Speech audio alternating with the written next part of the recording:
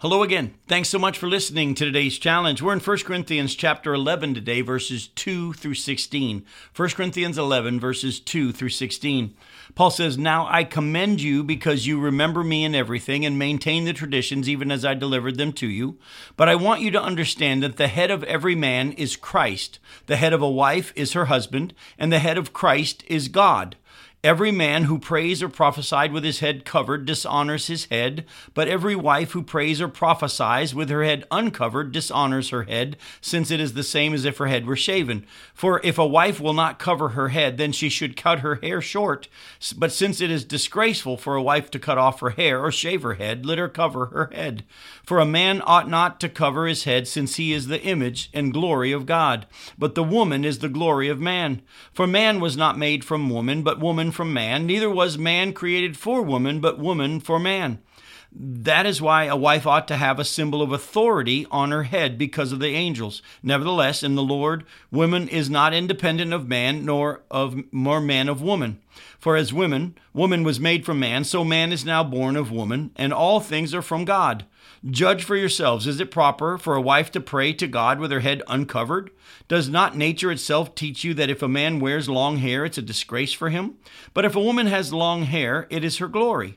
For her hair is given to her for a covering. If anyone is inclined to be contentious, we have no such practice, nor do the churches of God." Now, this is a long, hard, tricky passage.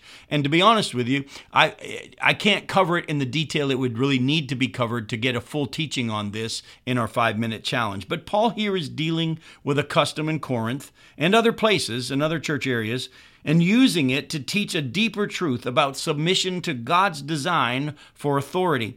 They had a custom in that area of the world that the women, to show their submission to their husbands, would have head coverings. And he's saying that when a woman prophesies or preaches or prays in church, she needs to do it with her head covered. Don't do it with her head uncovered. And again, it wasn't just a head covering physically, but also because it was pointing to the real head covering, which is the authority that she was under, which was her husband. But don't miss what Paul says here.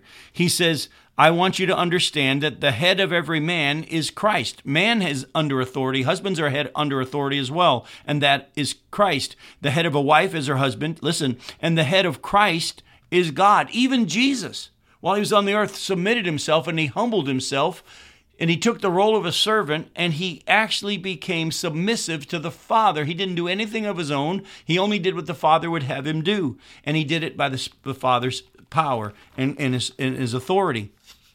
The Bible tells us in Ephesians chapter 5, verses 22 and following, "Wives, submit to your own husbands as to the Lord, for the husband is the head of the wife, or even as Christ is the head of the church, his body, and himself is its Savior. Now, as the church submits to Christ, so also wives should submit in everything to their husbands." Then he goes on and says, "Husbands, love your wives as Christ loved the church and gave himself up for her, that he might sanctify her, having cleansed her by the washing of water with the word, so that he might present the church to himself in splendor, without spot or wrinkle or any such thing, that she might be holy and without blemish. In the same way, husbands should love their wives as their own bodies. He who loves his wife loves himself.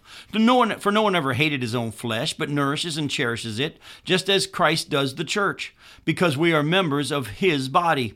Therefore, a man shall leave his father and mother and hold fast to his wife, and the two shall become one flesh." Now, this mystery is profound, and I'm saying that it refers to Christ and the church. "However, let each one of you love his wife as himself, and let his wife see that she respects her husband."